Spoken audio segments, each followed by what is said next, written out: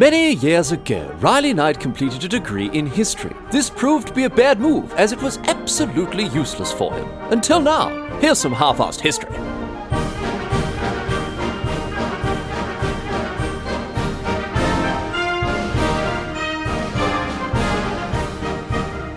What's going on, mate? Great to have you along for some more half-assed history. This week on the agenda, going to be continuing our chat about Genghis Khan, who, as we discussed last week, of course, was one of the greatest conquerors the world has ever seen. And as ever, when we begin part two of any two-parter on this podcast, I'll remind you that you're probably better served going back and listening to last week's episode if you haven't done that already. I mean, look, I can't tell you what to do. I'm not your dad, and unless you're my future kid listening to me, listen to this podcast years after I recorded, in which case, hello, child. Please make sure you put sunscreen on when you go outside. Please do that. Anyway, quick refresher for those who've had a busy week, forgot all about last episode. Genghis Khan, born around 1162, probably, as the son of a noble in a tribe that lived on what we today call the Mongolian Plateau. And the reason that we call it that is because of this bloke. Named Temujin at birth, he ended up leading his tribe, the Mongols, to utter dominance over all the other tribes on this plateau. And after an early life racked with poverty and misfortune, Temujin rose to lead the Mongols against the Tatars, the Naimans, the Karids, all these other powerful rival tribes,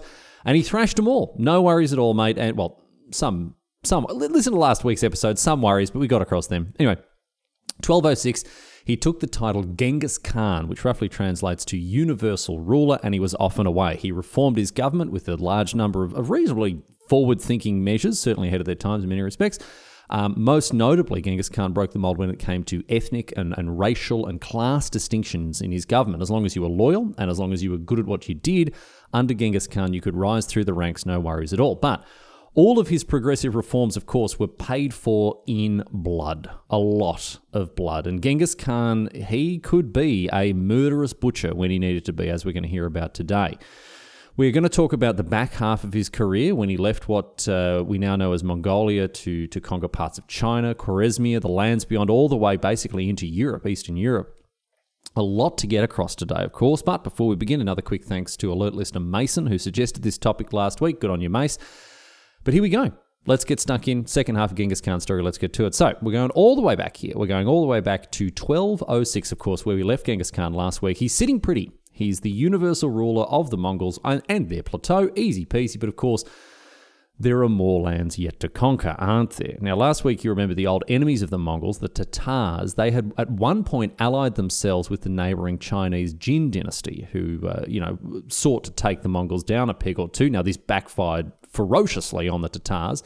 The Chinese neighbours, however, the Jin, they got out of this situation. The Tatars were kind of wiped off the face of the earth, more or less, but the Jin dynasty managed to escape from this misstep without having it backfire too badly on them. They're still kicking about.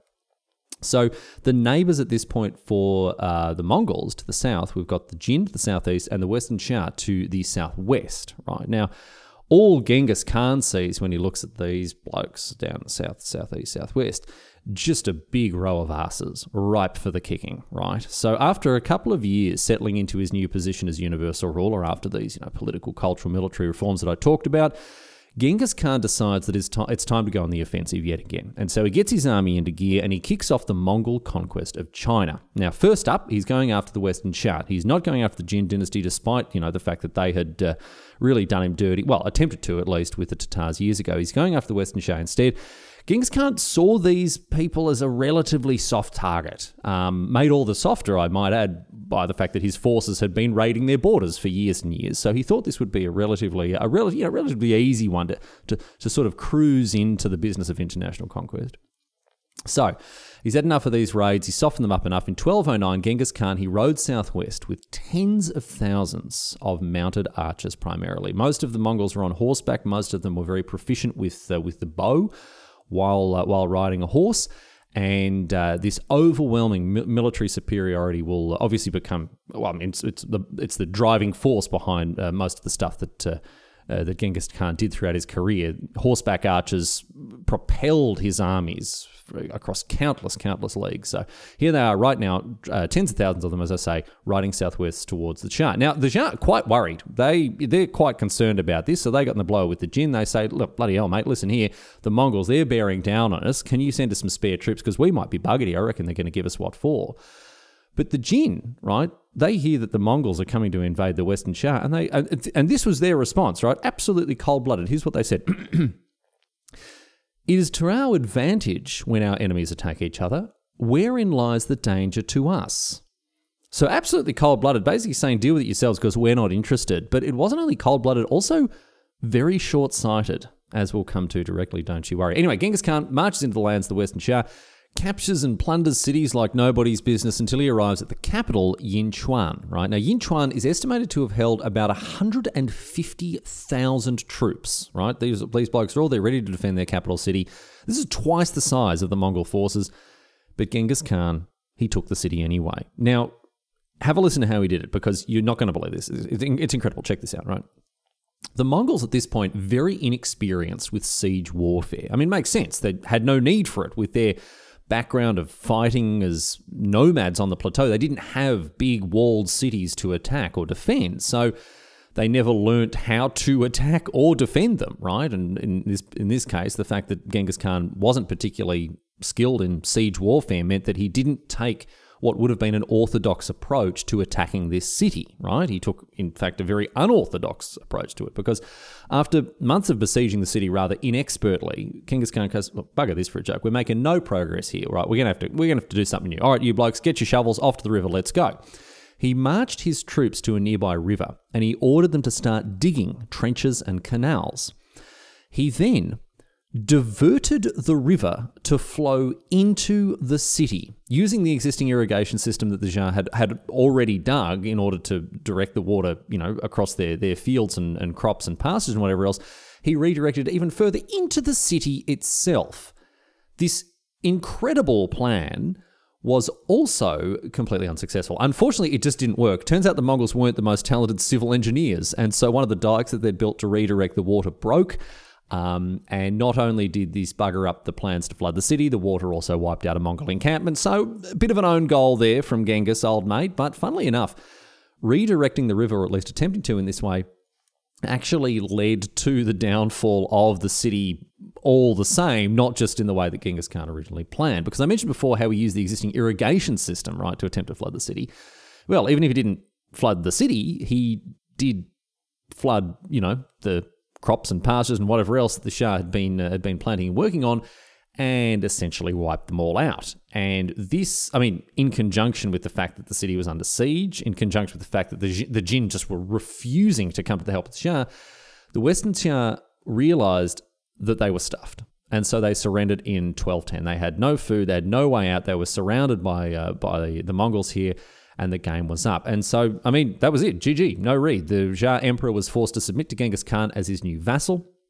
He offered him one of his daughters as a wife as part of the peace treaty. Last week we talked about how Genghis Khan had, a lot of wives, and generally whenever he'd conquer somewhere, he'd end up with a new one. Some people collect fridge magnets from the places they visit. Genghis Khan looks like he seems to have collected wives instead. Anyway, that was that. The conquest of the Western Shah, great result for Genghis Khan. Not only did it give him a strong foothold from which he could launch further invasions, it also brought part of the Silk Road under his control. And this major trading route made a lot of money. And of course, the Mongol coffers swelled as a result. So he's done very well with this foundational victory here in the Western Shah.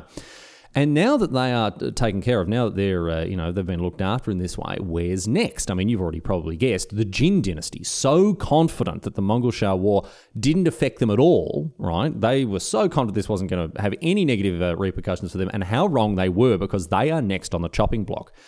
Although you might not think so based on the way that they behaved, because they sent ambassadors to Genghis Khan, right, around this time in 1210. They demanded that he surrender as a vassal of theirs. What a gutsy move from the Jin dynasty, going after this bloke who's just taken down the Shah and saying, well, listen, mate, it's time for you to surrender to us. You've just taken care of these enemies of ours, so now it's time for you to bow down. Absolutely not. This is not how it works. Genghis Khan spat at the feet of the ambassadors. This was tantamount to a declaration of war.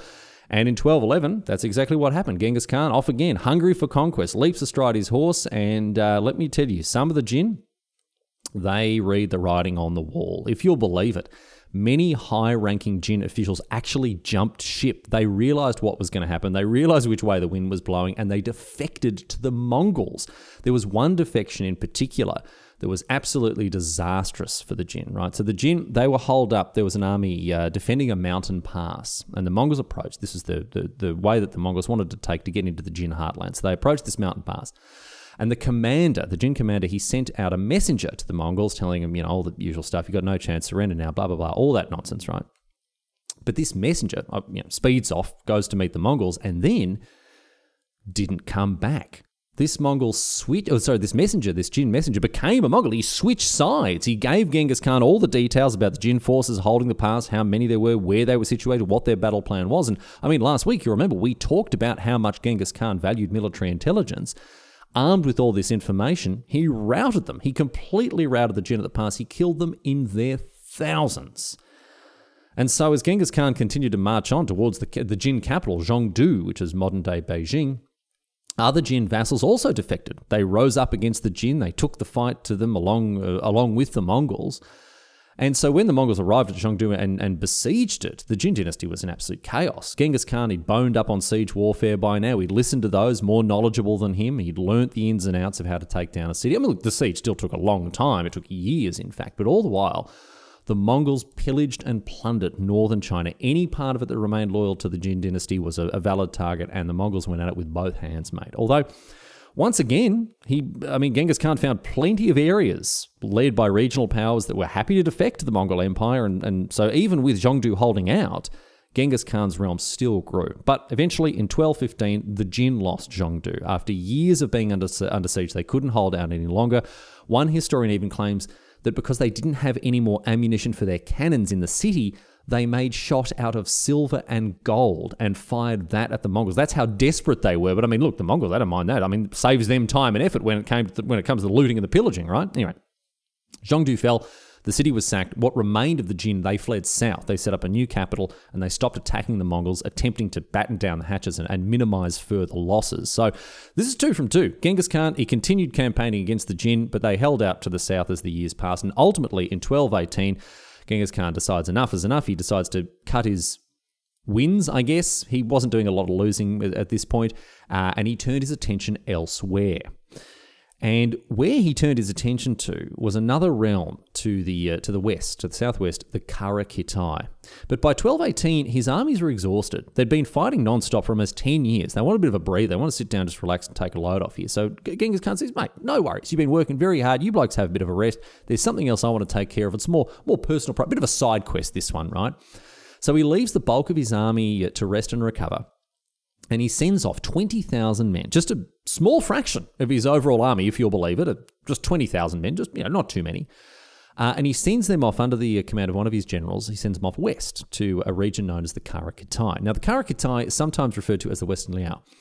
It had caught Genghis Khan's attention for a very good reason. Now, you remember last episode, in 1204, Genghis Khan defeated a rival clan on the plateau called the Naimans, right, another tribe. And their leader, Kuchlug, right, he had fled the Naiman homelands after it was taken over by the Mongols, and he had ended up he'd fled to the Kara Kitai. He ended up in the Kara Kitai, and he was taken on there as a military commander, and he repaid this kindness, the fact that these people took him in and allowed them, gave him a position of great responsibility leading their armed forces. He repaid this kindness by engineering a coup against the bloke who had welcomed him into his realm. And in 1213, he overthrew the existing government and took control of the Kara Kitai, and let me tell you, it did not go well for him at all. Kuchlug began a campaign of religious persecution. Always a good thing to do against a newly conquered populace. In direct contrast, by the way, I might add, to Genghis Khan, who, as you remember, was very tolerant of different religions within his realm. And in doing this, Kuchlug very quickly eroded any potential popularity that he might have had in his new realm. It was weak, it was unstable. By 1218, Genghis Khan, he realised he got a very simple and straightforward opportunity to muscle in here and also, defeat this bloke Kuchlug once and for all. And so he sends in these 20,000 blokes, his General GB as well, and they set about the invasion of the Kara-Kitai. Very cleverly indeed, I might say. They didn't just ride in there looking for battle and ready to fight at the earliest opportunity. No, instead they rode around, right, and drummed up all of this anti-Kuchlug sentiment that was already at boiling over point, essentially, right? They've come along and they've started going, oh, bloody this dickhead who's moved in, he's taken over you blokes, he's not giving you the right of worship, whatever else, he's suppressing your religion and all that sort of thing. And, let me tell you, have you heard the good word of your friend and mine, Genghis Khan? He doesn't care. He doesn't care who you worship. He doesn't care how you worship, mate. Unlike old mate Kuchlug, you back us, we'll kick this bloke out and that'll be that. The people of the Kara-Kitai, who, as I've mentioned, they're not fan of Kuchlug, it didn't take them too much to kick off. They rose in open rebellion, and they honestly did most of the Mongols' work for them. I mean, Jebe and the 20,000 Mongols, they obviously fought in various battles they had to take down the Kara-Kitai, but for the most part, this was essentially just an insurrection that had been fomented by the Mongols moving into an already unhappy populace.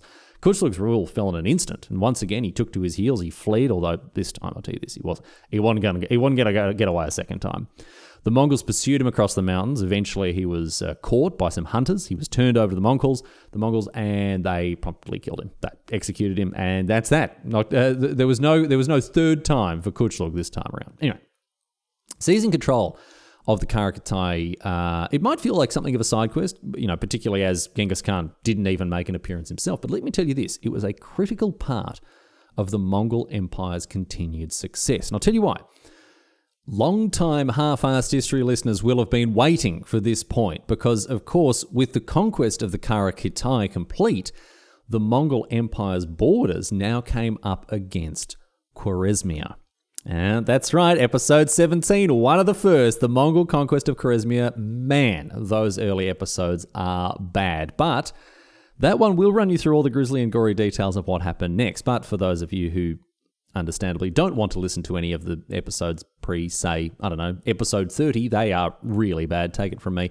We'll do a quick recap here. So the Khwarezmian Empire, at this point, huge realm, spanned all the way from Azerbaijan to Pakistan, from Afghanistan to the Arabian Sea. Massive. It was huge. Absolutely enormous. And before old mate Genghis rocked up, it was one of, if not the most powerful Muslim nation on earth. But not for long. In one of the bloodiest wars in human history, Genghis Khan tore his way across Khwarezmia, killing millions upon millions of people as he did so. History, broadly speaking, has taken a pretty positive view of Genghis Khan overall, I would say. I mean, there are certain parts of the world in particular where he's held in less high esteem, certainly, but for the most part, he is remembered, broadly speaking, positively. And, I suppose it happened long enough ago that we don't feel the weight of the millions of deaths that he caused. The numbers are so big that they feel a bit meaningless. But he does really seem to have gotten away with it here because this bloke perpetrated some of the largest scale killings the world has ever seen. I mean, his total body count by the end of his career is estimated to be as high as 60 million people, although that is certainly on the upper end. More conservative estimates put it at just only 40 million. I mean, huge numbers, meaninglessly large numbers to our puny brains. But he does seem to have come away with it with, as I say, a broadly speaking positive, or at least mixed to neutral reputation. I mean, how's this for a bit of spin, right? We want to find a positive for this bloke that involves, we talk about the meritocracy and all the rest of it, but how about this one? Here's a beautiful bit of spin, right? Genghis Khan, right? Ecological warrior and dedicated environmentalist. You might have heard that Genghis Khan killed so many people that it actually affected the climate. This is true. It's completely true, believe it or not. The populations that were annihilated by the Mongols, like those in Khwarezmia, they stopped doing things like chopping down trees to clear space for farmland. This meant that there was a period of reforestation once Genghis Khan was finished, and as forestry grew and as nature reclaimed abandoned farms and pastures, this absorbed hundreds of millions of tons of carbon dioxide from the atmosphere. Now look, I don't know how well the idea would be received these days, even in the middle of a climate emergency, but killing tens of millions of people across a lifetime of conquest did, after all, have some silver linings when it came to at least the climate of the Earth.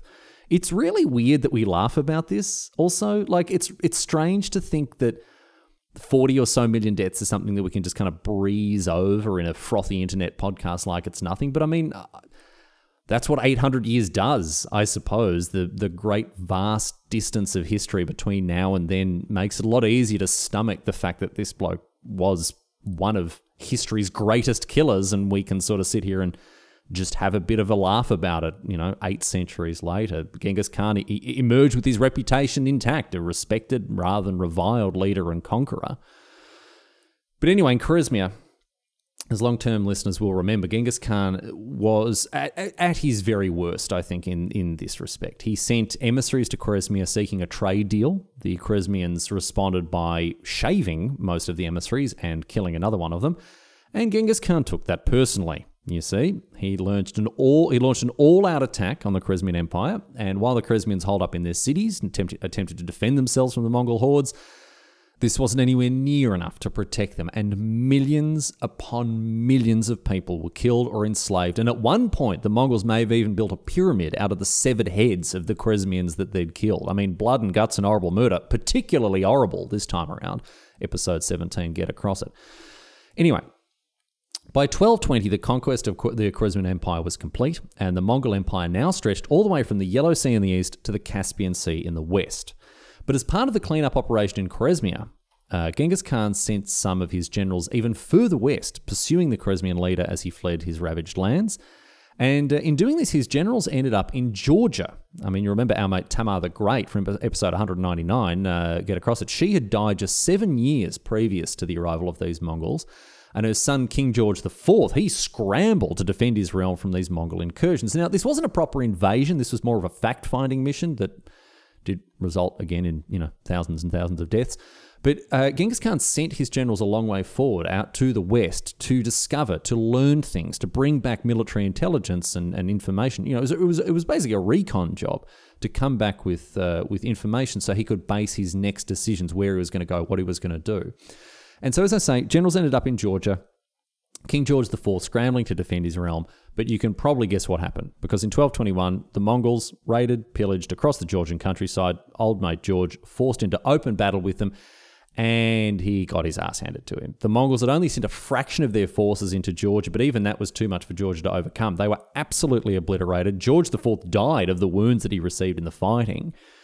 But this didn't slow down Genghis Khan's armies in the slightest. He ordered them to push further and further. As I say, very characteristically, he wanted more information about the lands to the west in order to plan a campaign against them. So the Mongols, they encircled the Caspian Sea. They pushed all the way to the Black Sea, if you'll believe it, going so far west here, where in Crimea, they fought against the Italians. There was a Genoese trading fortress there that the Mongols sacked and looted and pillaged.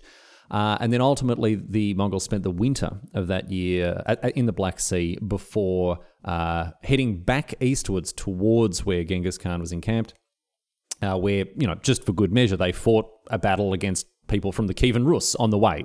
Again, just for good measure. They took plenty of prisoners during the battle. Some of them were nobles. You might remember last week how Mongol custom decreed that nobles should never have their blood spilt when they were executed. So these poor princes from the Kievan Rus that were taken prisoner, they got to enjoy... Well, no, let's look at it more positively. These princes got to enjoy a rich cultural experience. It's the exchange of ideas and customs, traditions and cultures here. It's a beautiful thing. These blokes, they were tied up. They were put underneath a large wooden platform, and then all of the victorious Mongol generals sat on top of the platform to have their dinner and crush these poor princes to death. So, a rich cultural experience for everyone involved. The cultures of East and West coming together, bringing people closer to each other, and in the case of the princes, bringing them a lot closer to themselves as well. Anyway, look, all of this fighting and these battles, they weren't full-scale invasions, as I say, just reconnaissance, but the Mongols, they'll be back in due course. Don't you worry about it. For now, Genghis Khan, however, recalled his generals, recalled his troops back to Mongolia, all the way back to the heart of the empire because he wanted to plan this grand campaign westward. He'd heard from prisoners and captives about the fertile fields and the green pastures that lay beyond into Europe, and he wanted a slice of them for himself. However, before he could do any of that, he had to deal with some issues back closer to home because trouble was brewing in Western Shah. The Western Shah had refused to help Genghis Khan in his campaign against Khwarezmia, which hadn't impressed him, but he couldn't do much about it as he was, fighting a very bloody war of conquest. The Western Shah, after having signed up as vassals to the Mongols, ended up not being as pliable and as obedient as Genghis Khan had hoped, and so now that all the fighting was over out west, and now that he had a bit of breathing space, he used it to jump back on his horse and keep fighting, this time his vassals that were out of line. Genghis Khan rode into the Western Shah territory. He was determined to show him who was boss, and several parts of this region had started to think about rising in rebellion against their Mongol overlords. They weren't necessarily happy about being part of the Mongol Empire. So you won't be surprised to learn that Genghis Khan, he didn't have any time at all for ideas of that sort, and so he marched in there like a bat out of hell and captured rebellious cities, crushed rebellious armies, and then just for good measure, executed every last member of the Western Shah's imperial family. Remember, this is the family that he married into when they surrendered a decade and a half ago, and now he is killing them all just to get them out of the way. Not the family reunion I think anyone was really hoping for there, you'd have to say. But it goes a long way in supporting what we've been saying about Genghis Khan. This was a bloke who didn't care about where you came from, what your background was. He didn't care about a lot of other things that people held very highly: status, class, race, ethnicity. He cared about loyalty. He cared about effectiveness. And if you were foolish enough to raise your banner in rebellion against him, I tell you what, you were going to pay the price for it. And his reprisals against the Western Shah, they were meant to continue even after the death of the imperial family. But Genghis Khan never saw it happen. In 1227, while he was campaigning against the Shah capital of Yinchuan, Genghis Khan died. And if we accept that his year of birth was 1162, he was 65 years of age when he met his end. And even at that age, it seems as though this was unexpected and came as a surprise, even if history can't actually agree what he died of. We know that it was surprising that he died, but we don't know how he actually died. Some say it was a wound that he sustained in battle. Some say it was a hunting accident. Others say that he was assassinated. But interestingly, a historical study that was released only last year in 2021 found that he probably died of bubonic plague.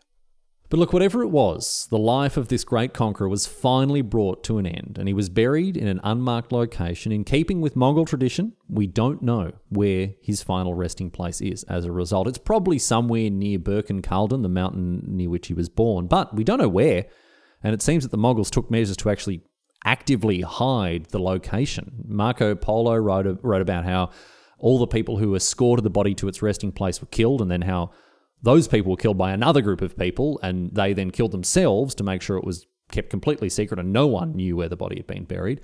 That probably didn't happen. And it also the stories about, a river being redirected over his grave or a forest being planted over it. Also, these probably aren't true. But the bottom line is we don't know where he was buried. We probably never will.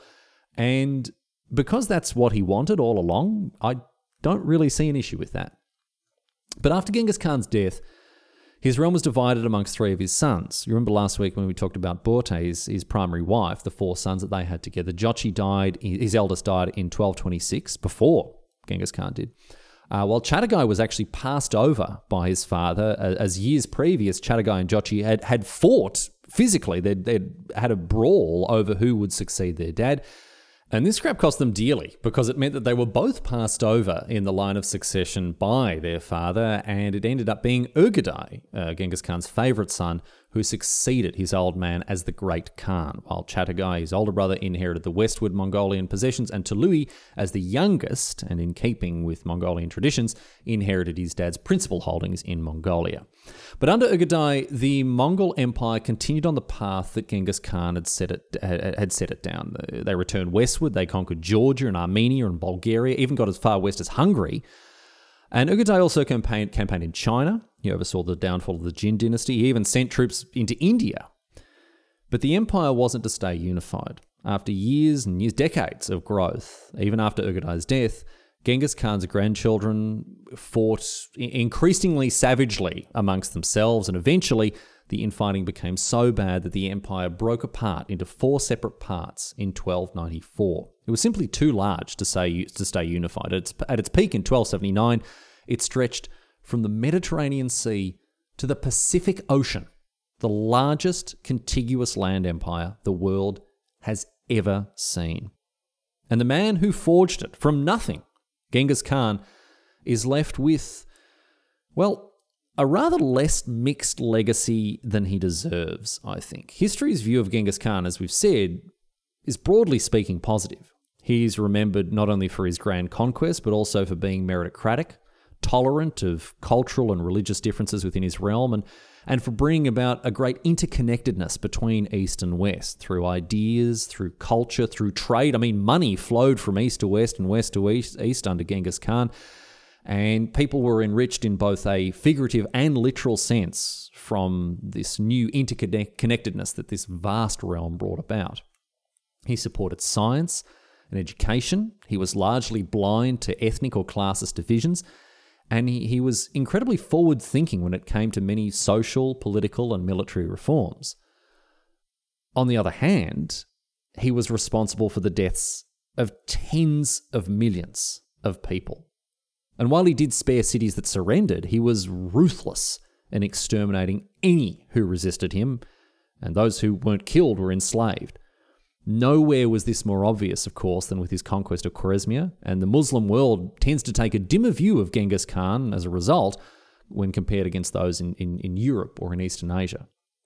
It's said that the population of Persia or modern-day Iran only recovered to its pre-13th century levels last century. So great were the depredations of the Mongols as they ravaged their way across half the world. Even after his death, the Mongol Empire would go on to shape and influence world affairs. For instance, it's likely that the Black Death in Europe was introduced by those travelling along the by then extensive Mongol trade routes. So however you slice it, it's undeniable, at least, that Genghis Khan's influence and impact on history was absolutely monumental, for better or worse. A mixed legacy, then, for the man who founded the Mongol Empire, forging it in blood and changing the shape of world history forevermore.